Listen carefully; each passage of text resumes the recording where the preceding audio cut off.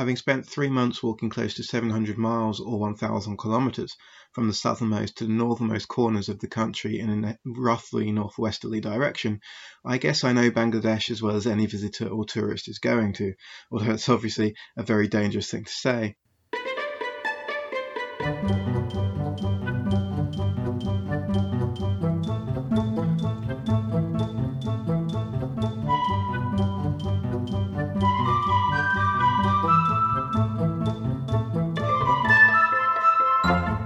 Hello, thank you for tuning in. You're listening to Travel Tales from Beyond the Brochure, a fortnightly series looking at unfamiliar places around the world and aspects of travelling you may never have thought of. I'm your host, the Barefoot Backpacker, a middle-aged Brit with a passion for offbeat travel, history, culture and the whys behind travel itself. So join with me as we venture beyond the brochure.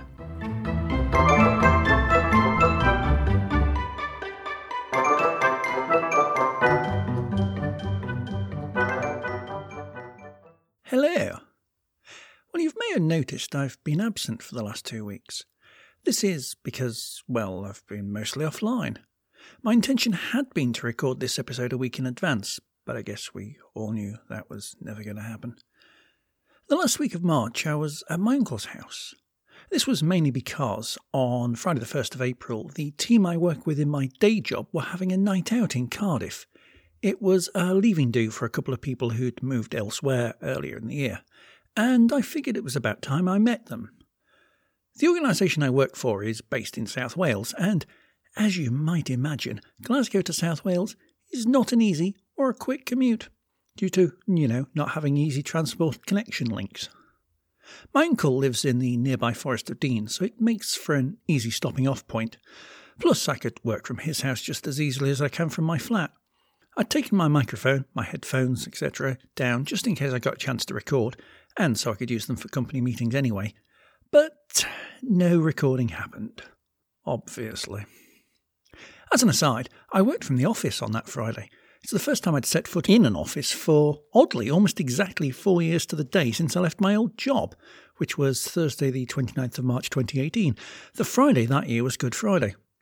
Also, oddly, kind of felt almost as empty. The day before Easter in a marketing department was never going to have been a busy day at the office. Anyway, this time, it was good to finally meet in person the people I'd heard on team meetings and seen the profile pictures of every day. It was a decent enough night out too. People kept buying me beer.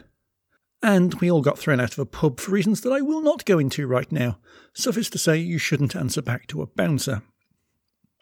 Then, after a long trip back to Glasgow on the Sunday, that I really must remember to claim back part of the cost of the journey of, because my train from Cheltenham to Birmingham was 65 minutes late, and a quick overnight in my own bed, I then headed off for several days hiking around the nearby island of Arran. It's only a short train ride from Glasgow, but it feels like a whole different world. I'll probably talk more about it in some random future plod or blog post, but let me at least visit a couple of the other nearby islands like Bute and Cumbrae first. But it was almost a very pleasant trip. A while ago, one of my Scottish tweeps kind of challenged me to a hike with them, so we ended up deciding to hike the Arran Coastal Way. Spoiler alert, it didn't go quite as planned. Partly because it was wet for the first half of the week, and camping in the rain is absolutely not fun, especially when you've got 40 to 50 mile an hour wind gusts. But mainly because my dyspraxia doesn't lend itself well to scrambling over huge boulders by the shoreline, especially when they're damp. My hiking sandals are so worn they no longer have decent tread. My hiking companion overrode my fear of failure when they feared we might be cut off by the tide, which was slightly embarrassing as it meant it was my fault we had to turn back. And somewhere in that adventure on that Tuesday, I did something to the back of my right hand that caused it to ache for, well, it's still aching now. Not that it was ever severe, just vaguely annoying. It was either a mild skin infection caused by the myriad of blackthorns, or hawthorns, is there a difference? I don't care, scratching at most of my skin, or it was a heavy bruising or minor break caused by the way I had to grip and push off the rocks with my hand. But Arran itself was gorgeous, especially at the weekend when it was clear skies and sunny, even if it was still a bit cold with the wind. There were times when I just stood at the top of a hill or at the shoreline and just, Well, I couldn't hear anything except the wind. There'd be no one else around, and I'd feel like I was completely alone. And being offline helped my presence too. Sometimes I revel in being very much alone. And then I come back to Glasgow, city of over 600,000 people, and write and record a podcast.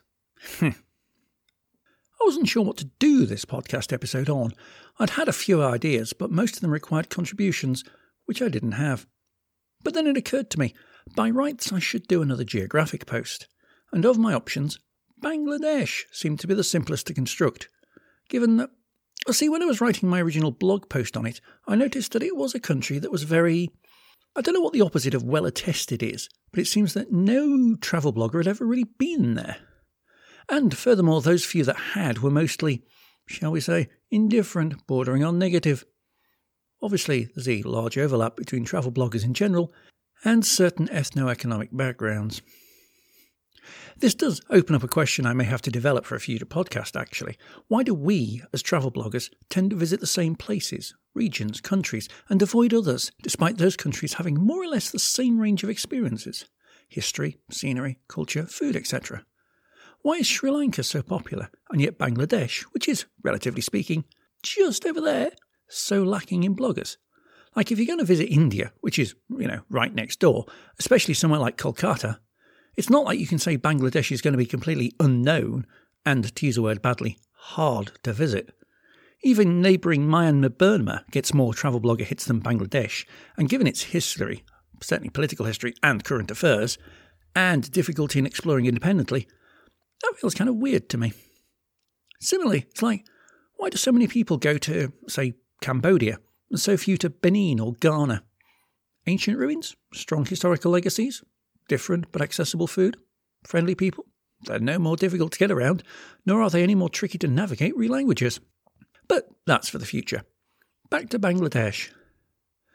This lack of travel blogger experience means, I don't know many people who've been there, which of course makes it even harder to source contribs, which unfortunately makes my podcasting production a whole lot easier.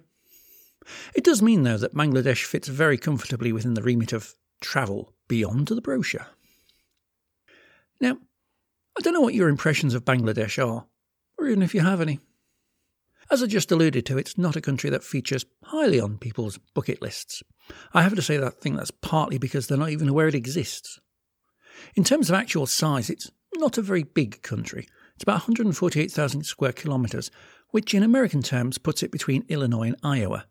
Or in the UK, it's slightly smaller than the combined area of England and Wales. However, in terms of population, it's the 8th biggest country in the world, around 170 million people. At around 1,000 people per square kilometres, it's by far the most densely populated country in the world that isn't a microstate. The largest country or territory in area with a high population density is Hong Kong, which in keeping with the USA-themed comparison, is just less than twice the size of Chicago. It had always been a country on my "this might be interesting to see" list. And as I say, that few travel bloggers go there just made it more appealing, since I wouldn't be going in with any peer-related expectations. Obviously, as we'll come to shortly, being British means that Bangladesh is a country I'm more culturally aware of than if I'd been, say French or Canadian. But I'd never really actively looked into going. It was always an I ought to at some point. As you might imagine, and expect from me by now, my decision to visit it was an incredibly last-minute one, caused because of all things, flight ticket prices. I've talked about in previous podcasts about solo travel, and when I revisited my bucket lists, that I travelled around Philippines with my good friend Laura. The plan had been that I travel from Philippines to Hong Kong with her, and then from there make my way to Nepal. I had the Hong Kong-Nepal ticket already booked. But it turned out the cost of the flight from Philippines to Hong Kong was actually more than an entirely new flight combination from Philippines to Nepal via Bangladesh. So I figured that while I was in the area, I might as well check out a new country. So on leaving Philippines, I booked to spend a week in Bangladesh before heading to Nepal as planned. That I could get a visa on arrival helped my decision too, as opposed to travelling to any of the other countries in the region that I'd never been to. $51 is a fair bit of money for a visa, but I've talked about that sort of thing before as well on my privilege episode. The extra $1, by the way, was described as the visa admin fee. I've never quite understood that sort of thing, like booking fees on ticket sales. Just include it in the price of the ticket, damn it. You have to pay it anyway. You can't avoid not paying it, so it feels weird to see it as an extra. Treat it like VAT. We don't see that as an extra either. Just break it down on the paperwork and receipt. Anyway, as I say, I did only spend a week in the country and only visited the cities of Dhaka and Sylhet. There's a lot I didn't see. The Sundarbans, because I needed to arrange a bit more in advance, Cox's Bazar, because I'm not a beach person, and the ancient ruins in the west of the country. Next time. But that's still more than most people. And of course, the history remains the same regardless of where I visited. And this podcast won't tell you all about the cute cafes to visit, because I didn't visit any, because I'm not that sort of travel blogger. But let's start with a brief and potted history of the country. The name Bangladesh is a relatively modern one, albeit with ancient provenance. Desh is from the Sanskrit language meaning country, similar to how many countries in English end in land, or in Central Asia end in the Persian stan. Bangla, though. It's the prior and more accurate form of what the English rendered as Bengal, but the origins of this word are disputed and uncertain, although it may refer to an ancient sun god, Bonga, or to the name of a tribe that occupied this area some 6,000 years ago and whose language has since been lost. Bangladesh itself lies in what amounts to a fertile floodplain, where two of the major rivers of, not just Asia, but of ancient civilization in general, meet and flow into the sea, the Ganges and the Brahmaputra. This means you'd have thought the area would have been inhabited since ancient times, while Europe was still 5 people with clay pots and hunting mammoth. And you'd have thought, well, while the Indus Valley civilizations on the other side of the Indian Peninsula are very much well known and attested, this area is less well known about. It appears that much of the land later to become Bangladesh was mostly impenetrable jungle. Parts of it still feel like that. But of course, a general lack of knowledge is very much a Western trait.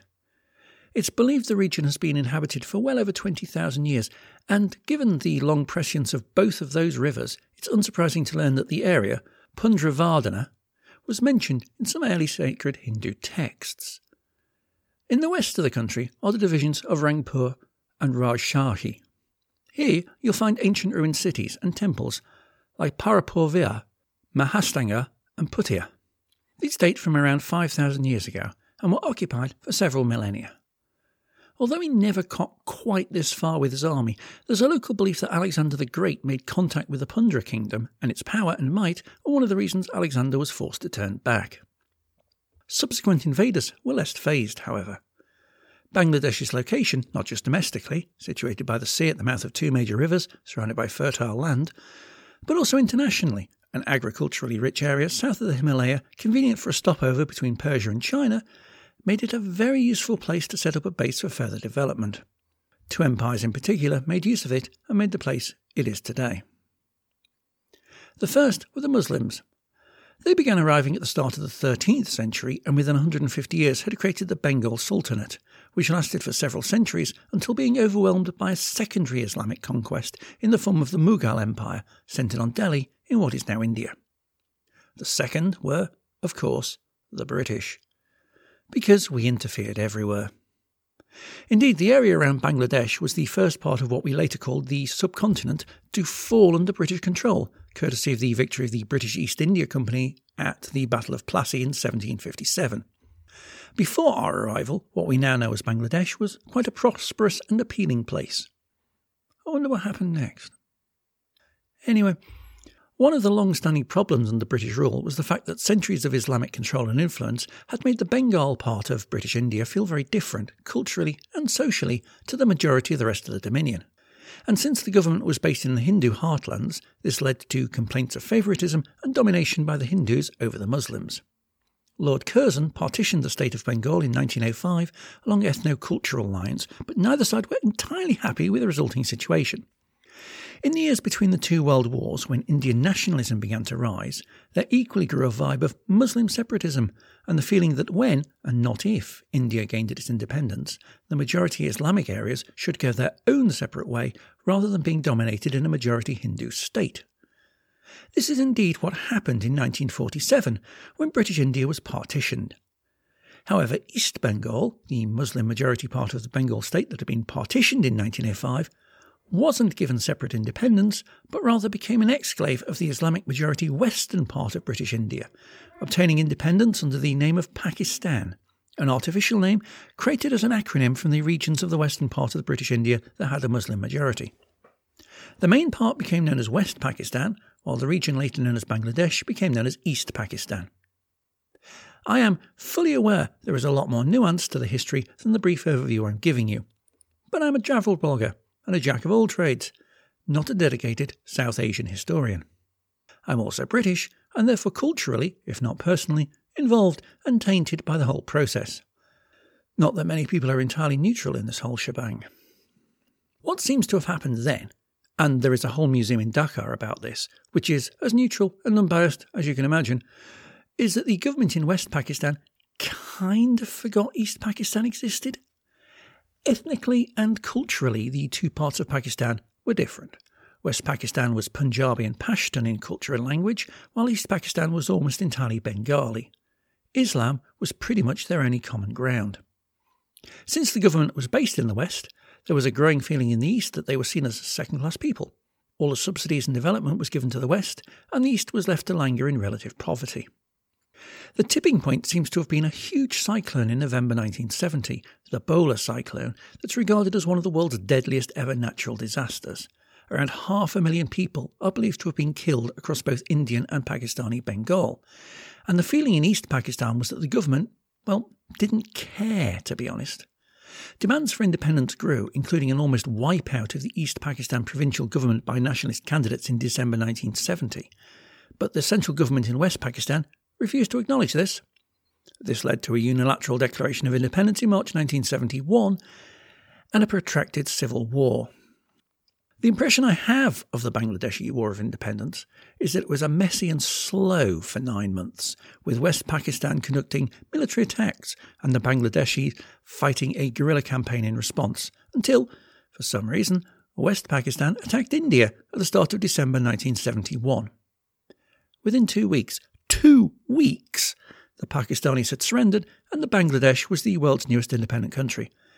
The bottom line here seems to be, don't poke India because you will lose, and it'll be embarrassing. So that's a brief history, but what of my experiences of the country itself? Well, as I say, I didn't spend that long in Bangladesh personally, long enough to get a good feel for the places that I went, but certainly not long enough to explore every geographical and historical facet of the place. It's not big, as I stated earlier, but it packs a lot into its small space. However, it was certainly long enough to pick up quite a few vibes, which I'm going to share with you shortly, so that you're prepared before you go. Now, bear in mind I've never been to India, which is important in context since it means I didn't really have a reference point.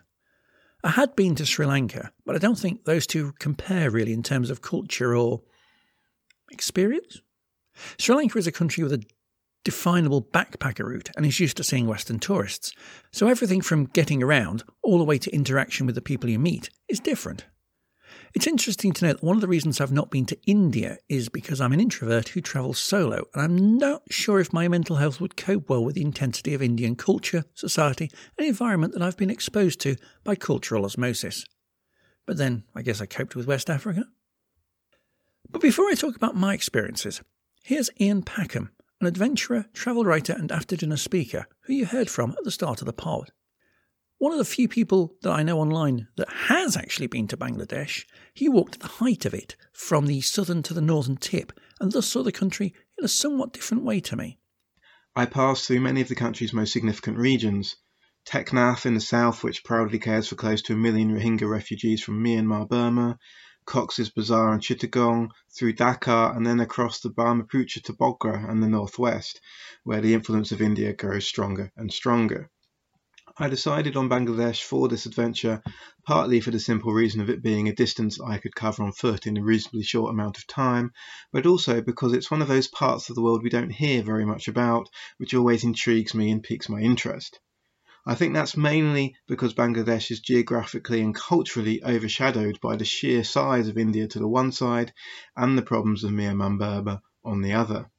I suppose my expectations were of a largely rural nation that perhaps is in many ways relatively isolated from what's going on in the rest of the world, and particularly the West. I was under the impression from some pre-trip reading that I wouldn't find many people who spoke English, for instance. And while it's certainly true that Bangladesh is rural, I could walk for an entire day without coming across anything larger than a village hamlet. Most of its jobs are now in its city factories rather than its paddy fields. What jarred most with my expectations was that even the smallest of villages seemed to have mains electricity and a school. The country was far more advanced developmentally than many of the places I visited in Africa, where I have probably put them down on a level playing field mentally.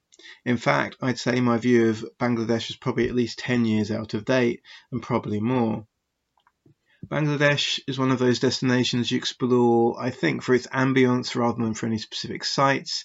There's no real equivalent to the Taj Mahal, although there are some impressive sites across the country, spanning both the Mughal and the British periods of rule. You'll certainly never be short of conversation. Despite what I read, there are huge numbers of English speakers, always friendly, interested, helpful, and amazed anyone should want to come to their country. Whether you end up loving the solitude of the country paths and the relative chaos of big cities like Dhaka, which it took me 2 days to walk across, it's so big, will largely be down to your personal preferences. But there's no doubting that Bangladesh deserves consideration for anyone looking for a destination that's both authentic and filled with I wonder what's around that corner moments. It's incredibly likely your first experience of Bangladesh will be Dhaka, one of the most densely populated cities on earth. I'd come from Philippines, but specifically from a couple of the islands in Philippines mostly full of backpacker-intensive towns. My last couple of nights were in Coron on the island of Busuanga, which has a population of just over 70,000. Dhaka? It's likely the small suburb my hotel was in had a higher population than that, and Coron municipality is only marginally smaller than the urban area of Dhaka, which has over 100 times more people. That's not a misprint in my notes. The biggest effect this brings to the wary and naive traveller is that everywhere you look there are people, there is traffic, and there is pollution. This is not in any way surprising, and it's something you quickly get used to because you have to, more than anything else, but those first few moments, they're going to impress themselves on you. I arrived in the late evening, and it still took maybe an hour to get from the hotel to the airport by taxi, a journey that I was later to walk in about 15 to 20 minutes, simply because of all the traffic. The most common form of transport in the city seems to be the CNG. This is a small metal box, often green, and is regularly used as a dominant form of taxi. CNG refers to its propulsion system, compressed natural gas, and for those of you used to Southeast Asia, think of it like a gas-powered tuk-tuk. Alternatively, you can think of it as a mobile fart. They're prone to methane leakage. Not that it smells particularly bad, mind you. The city has more than enough else to block the senses, including red double-decker buses of the kind that might have ridden the city streets of Sheffield in about 1973. And a lot of cars. And motorbikes. Bicycles. Rickshaws. Every spare piece of road space is either about to be occupied or has just been occupied. It's quite amazing there aren't any more accidents than there are, really. It's a strange feeling to be on the road, travelling inside, say a CNG. You really do feel like you're genuinely putting your life in somebody else's hands. But while you might think this leads to traffic jams, the truth is the CNG is small enough to be able to slip between lanes and generally be like a fly in a field of flowers. The only thing they stop for, and then only grudgingly, are the crowds of people who flock across the roads between the cars because there's no point waiting for the traffic lights, and in any case most of the traffic is stopped because it's got nowhere to go. I took the bus from Dhaka to Sylhet. It's 235 kilometres and the bus journey took 7 hours. Average speed 33.5 kilometres per hour or 21 miles per hour. If that feels slow, note that the first hour and a half was simply getting out of Dhaka. As a side note, on the way back, I flew. 45 minutes, £35, dreadful journey by the way, turbulence the whole way and at no point did I have visibility out the window, but still, less annoying than the bus. Incidentally, there is a suburban rail network in Dhaka. It is as crowded as you expect, and people use the railway lines as footpaths. And it is a lot of people. A lot of words to describe movements of people have become loaded in political metaphor, but it's fairly difficult to find a spot in Dhaka that doesn't have more people walking past it in an hour than you'd see in a day in your average hometown. And I live in Glasgow. What passes for pavements are filled with people walking, at least when there aren't stalls in the way. At every major road junction or roundabout, you have to weave your way past CNG and rickshaw drivers touting for business, people sat behind wooden counters selling all manner of clothes and accessories, and simply people walking past on the way somewhere equally as crowded. And the buses that pass by, even in the suburbs, are jammed with people, to the extent that would-be commuters literally push each other onto the bus as it passes. The buses rarely come to a complete standstill at bus stops, instead crawl inexorably to their destination in the traffic, so sometimes even the very definition of a bus stop is called into question. Crossing the roads is a feat best done at 2 a.m. At various points, though, there are footbridges, identifiable as a seething mass of people narrowing into the same space. You don't so much climb the stairs as are guided up them in the same way that a twig is moved by a stream. Obviously, this leads to a lot of things. Be prepared for a constant level of noise, for one thing. There's quiet spots in Bangladesh, don't get me wrong, and I'll talk about that later, but your entry point will almost certainly be Dhaka, and Dhaka is not one of them. The noise of vehicles, the noise of horns of vehicles, the noise of people shouting over the noise of horns blurred over the noise of vehicles. A lot of people. The word cacophony is often misused, but I think it's very apt here. You'll go back to Manhattan, to Piccadilly Circus, and go, "Oh, it's great to be somewhere quiet." And your friends will look at you as if you need some kind of intervention. The other manifestation, of course, is air quality. Now, there's a website that tracks air quality, wacky.info. It's a site dismissed as Western propaganda in China. But then they would, I guess. The website calculates a score based on the pollutants recorded in the air, and it's real time. Values above 100 are unhealthy for some, over 150 is unhealthy for all, and over 200 is getting dangerous. As I type and record this pod, Dhaka is in the high 150s. In comparison, my part of Glasgow has a figure of 29.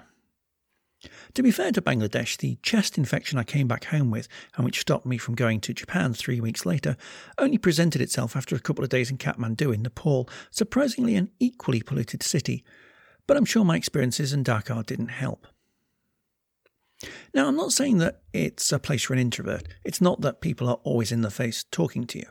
Rather, the sheer number of people around you at any given point means you will have issues with personal space. At least in the cities, it's hard to find a place to be yourself. Although sometimes your very presence will raise a few eyebrows, leading to one very common and regularly heard phrase, which you will hear within your first hour. And it's not just me. The few people I know on travel Twitter who have been to Bangladesh have said exactly the same thing.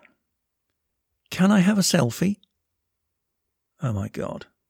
So there I am, minding my own business, taking pictures in a major square in Sylhet lined with typical architecture, when I hear a voice call to me from behind. I turn around and there's 3 young men coming towards me. Now at this point, your mind races with all manner of queries and worries, but before I can react, they ask the one question I'd been hearing a lot throughout the week. Can we have a selfie with you? Turns out these 3 are students from the local college and curious about what I was doing visiting Bangladesh. But what I found in my time in the country is that rather than talking to me first and then asking me about selfies as a parting shot, their opening gambit was to request a selfie, and then they'd ask me where I was from, etc. I found it interesting that there seemed to be no particular demographic around this either. In my time in the country, I was approached for selfies by children, students, elderly women, family groups, and tour parties. Pretty much everyone who is anyone wanted to have their picture taken with me.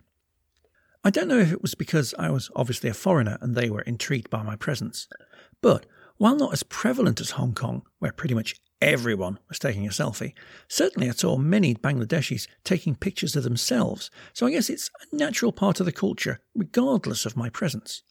Although having a tall, hairy white man in their pictures is presumably good for bragging rights.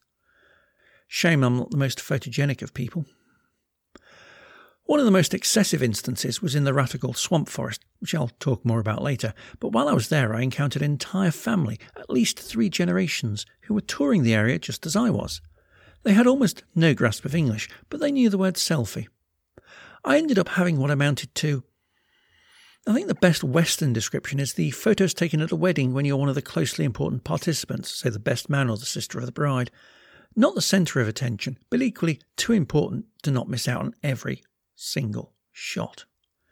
I must have been in about 12 photos that family took, with different arrangements of people in front of different trees, with different poses. I do wonder if, in the years to come, that family will look at those photos and go, "Oh yes, this is that time we met that strange white man in Ratagul. No idea what he was doing there or why he wasn't wearing shoes. It actually happened a couple of times elsewhere, even in Ratagol, but that was the most excessive. A woman with whom I assume was her grandmother grabbed me for about 4 or 5 pics in a lookout tower, for instance. But it was a constant theme on my visit to Bangladesh. While some of them were just interested in the selfie, some, like the students in Sylhet, used the selfie as a way in to having a longer conversation with me. Now, paranoid, suspicious me is always wary of this sort of thing, as it usually ends up with them trying to sell me something or otherwise want some money off me. But I have to say, this simply didn't happen with Bangladesh.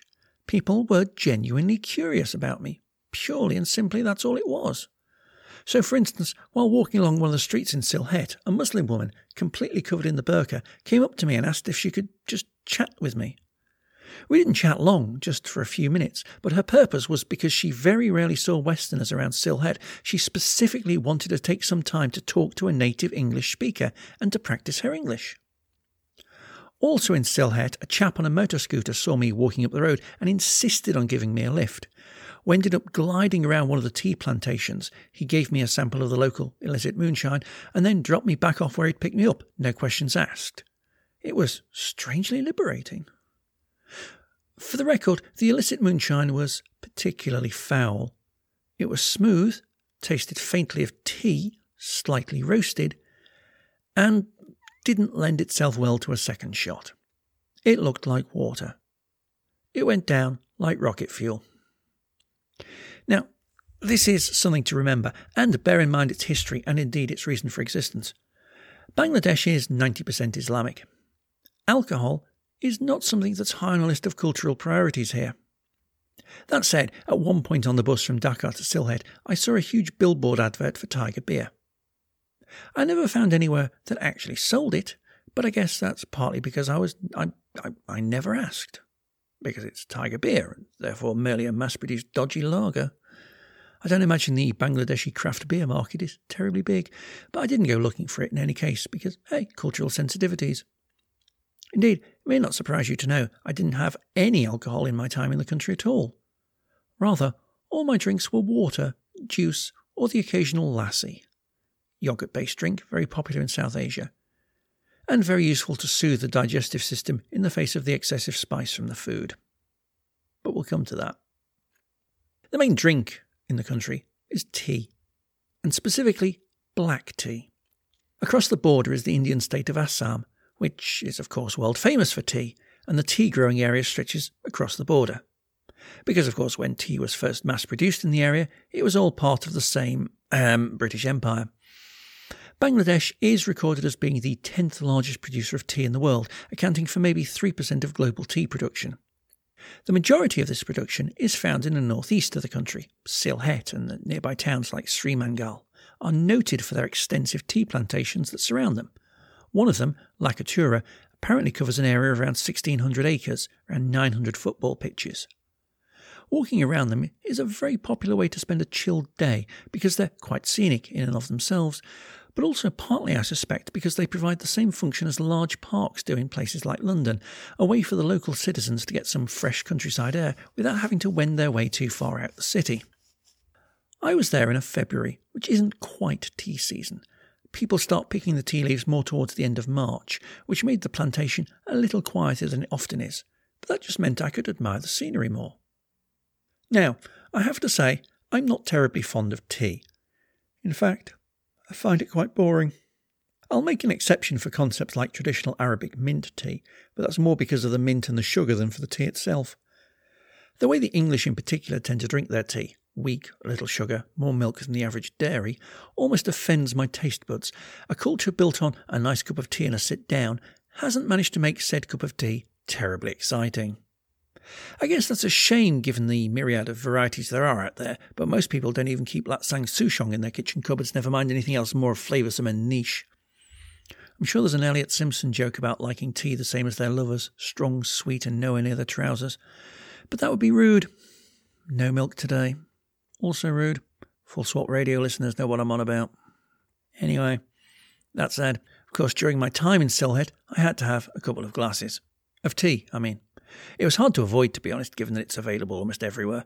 There are stalls on the street selling it for the equivalent of a few pence. My aversion to milk raised a few eyebrows there too, but, we're all different. I did not have the notorious 7-layered tea, because no one needs that level of cheese in their life. Now, I've mentioned that milky tea is something that connects Bangladeshi and British culture. Another thing is a particular style of cuisine, what we know in the UK as curry, even if it's never seen so much as a lurid glance across the canteen at a curry leaf. The curry is a staple of UK cuisine. When the first recorded Indian restaurant in the UK, in Westminster, so beyond the scope of my London podcasts, opened in 1810, it didn't last very long, only a year or so, because presumably George and England's taste buds hadn't yet become aligned to South Asian flavours. It wasn't until the post-war, and by that I mean World War II, not the Napoleonic War, immigration boom that Indian restaurants became a fixture on the UK high streets, and their expansion was quick and vast. Not that the vast majority of Indian restaurants serve traditional South Asian cuisine. Long considered the most popular curry style, chicken tikka masala, was believed to have been invented in that most historical centre of the British Raj, Glasgow. The other inauthentic, at least in terms of international borders, things about Indian restaurants in the UK is their origin. There's an oft-quoted statistic that seems to have come from research in the 1980s, but I've never found anything to disprove this, that suggests that some 90 to 95% of all so-called Indian restaurants are run by people of Bangladeshi origin. Breaking this down further, it's believed that a similar proportion of these, so again another 90 to 95%, are Bangladeshi specifically from the Sylhet area. I don't have any reason to dispute this either, and it's interesting to note as an anecdote that the chap who ran the hotel I stayed in Sylhet used to run a restaurant in Gloucester, the nearest significant place to where my uncle lives, not far from the cathedral. As an aside, while it's unclear that it was ever an official twinning arrangement, there have certainly been strong cultural and political links between Sylhet and the London borough of Tower Hamlets. Famous, of course, for the area of Brick Lane, generally considered to be the best place in London to get an Indian curry. Even if it's not a curry, and definitely not Indian. Anyway, the other thing to bear in mind in Bangladesh is the way to eat. Cutlery is optional. Rather, even in fairly fancy restaurants, you take your naan or your chapati in your right hand, scoop up the curry with it, and eat. It's remarkably liberating to eat with your fingers in public. Also, given that much of the food is saucy, not in a 1970s seaside postcard way either, remember, Islamic culture doesn't lend itself well to a carry-on movie, it's far easier to use hands and bread than a knife and fork, especially with the terribly bony fish that seem to be popular here. And just remember, you're unlikely to get a lager with that curry.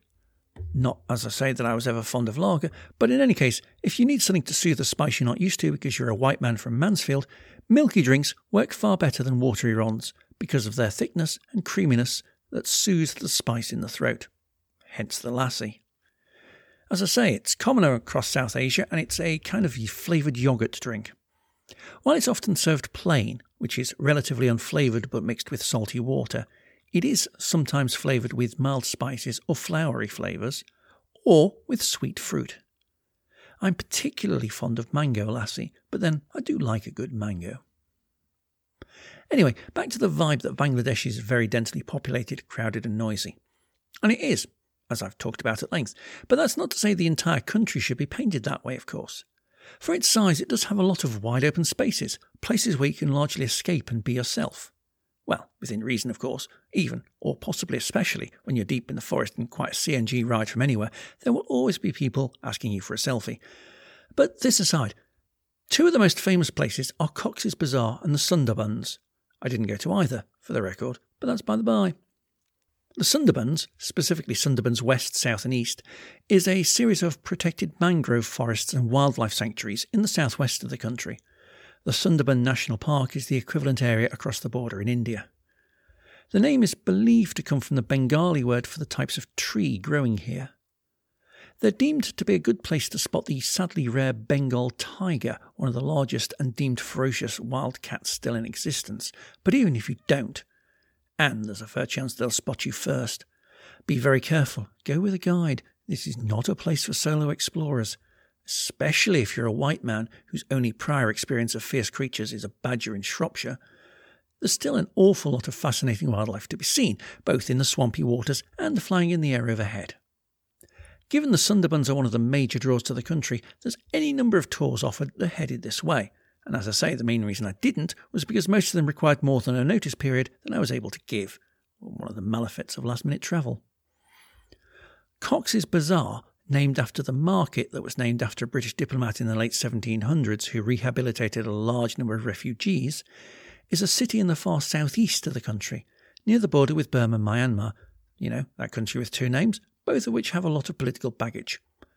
I've never been there either, even if in many ways it's a country that fits well with my travel brand. Partly for that very reason. But back to Bangladesh.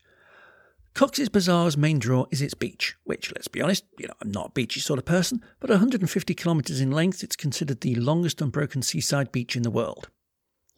I'd imagine it gets a bit boring after a couple of miles because it's, a beach. And it looks the same. But that sort of thing is popular for a lot of people. If that's not enough for you, the city is also located near another national park, Himchari, with rainforests, waterfalls, and allegedly the possibility to spot Asian elephants, though I suspect your chances of this are less than even spotting those of the Bengal tiger. As I've said too, you can lose yourself in the tea plantations in the east of the country, where you can walk around and feel like you're in a completely different place, far from the madding crowd. Other similar spots, with rolling hills, rivers, waterfalls and picturesque temples, which make good hiking country, include the region around the town of Jaflong near the Indian border, and in the far southeast, beyond Cox's Bazar, the Chittagong Hill Tracts, with points as high as 900 metres, a far cry from the flat, flooding plains of the centre of the country. Just be mindful of the local situation there. When I was growing up, this part of Bangladesh often appeared with regularity on the British Foreign Office yellow list. Probably because someone had got shot 4 years earlier and they just assumed nothing had changed. One place I did have a wander in, though, was the swamp forest at Ratagol, a little way north of Sylhet, beyond the airport. It's a simple tuk-tuk ride from town, and it drops you off at a small wharf, from where you can hire a boat and an oarsman, often a teenager, who will sail you out for an hour or two on the water. It's really nice woodland with gentle rivers wandering through. It's very peaceful and serene, save the boats of the locals who all want the obligatory selfies with you as you're the amazing foreigner. In one part of the waterway is a lookout tower from the top of which you can look out across the whole of the wilderness. Otherwise, it's a case of riding the, I guess you'd call them canoes, on the water and past the trees, before occasionally making landfall and wandering on foot between the trees. Everything, including the water, is green. The swamp forest, one of the few freshwater swamp forests in the world, incidentally, is around 13.5 square kilometres in area, slightly smaller than the London borough of Islington. It apparently has a similar feel to Sundarban, albeit considerably smaller, and without the tigers. The most aggressive animal I encountered there was the wasp, and again the name comes from the Bengali word for one of the types of tree located within it. It's also therefore far easier to arrange a visit. You can pretty much turn up and go. What else? Well, so I'm sure some of the people listening to this will be thinking, what about money? I don't know if I trust the banking system or the currency. Let's just take large amounts of American dollars and change it as we go. My experience? This was a bad idea. Ignoring the fact that if you qualify for a visa on arrival, that ideally would be paid in US dollars, and ignoring the Bangladeshi taka isn't a currency widely changeable in other countries, my personal experience is that relying on large amounts of foreign currency isn't necessarily useful. Some hotels will allow payment in US dollars, at a slightly unfavourable rate, natch, but in general the taka is king, and cash rather than card is the way to go. If you're trying to pay your teenage guide through the Ratagol swamp forest, waving a small plastic card in front of them will only be met with derision, and rightly so. The best way, the most convenient way, the easiest way to get taka is to withdraw it from an ATM. There are ATMs everywhere in the cities, usually associated with banks. Indeed, there are far more ATMs than banks. Many signposts for banks actually direct you to the ATM, hidden behind doors, often with security guards outside guarding it. Withdrawing money from ATMs in Bangladesh is very easy, probably very safe. Changing money, however, finding a bank with counter staff as opposed to a simple ATM is hard enough. Then, when you walk in, you find that either they don't offer money-changing facilities, or if they do, it's purely for trade or import-export purposes, rather than for the general public. Money exchange offices are almost non-existent. I didn't see any in my entire time in the country.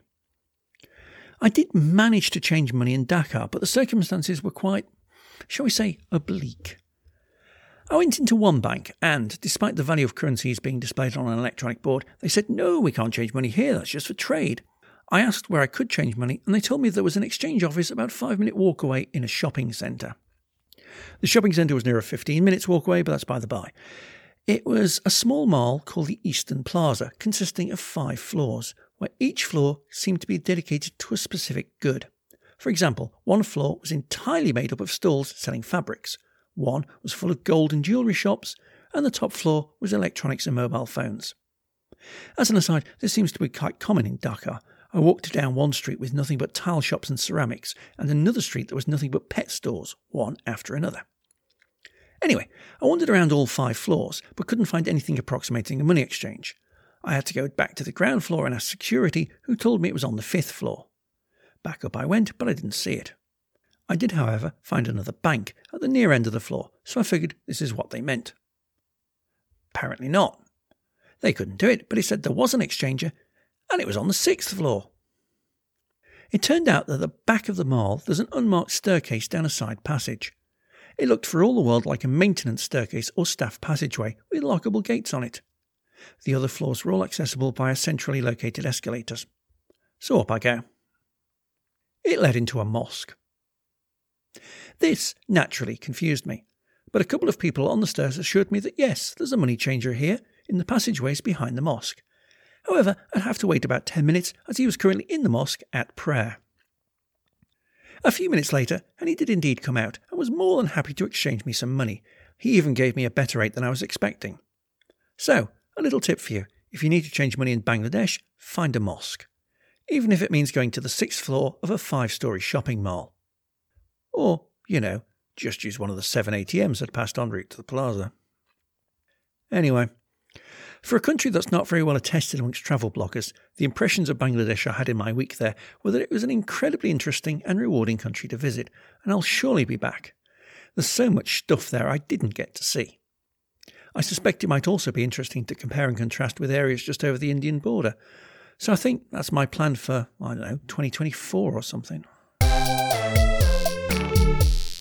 Well, that's about all for this episode. Join me next time when I take another trip beyond the brochure. Until then, learn to love taking selfies, and if you're feeling off colour, keep on getting better. Thank you for listening to this episode of Travel Tales from Beyond the Brochure. I hope you enjoyed it. If you did, don't forget to leave a review on your podcast site of choice. Travel Tales from Beyond the Brochure was written, presented, edited and produced in the Glasgow studio by the Barefoot Backpacker. Music in this episode was Walking Barefoot on Grass Bonus by Kai Engel, which is available via the Free Music Archive and used under the Creative Commons Attribution 4.0 International License.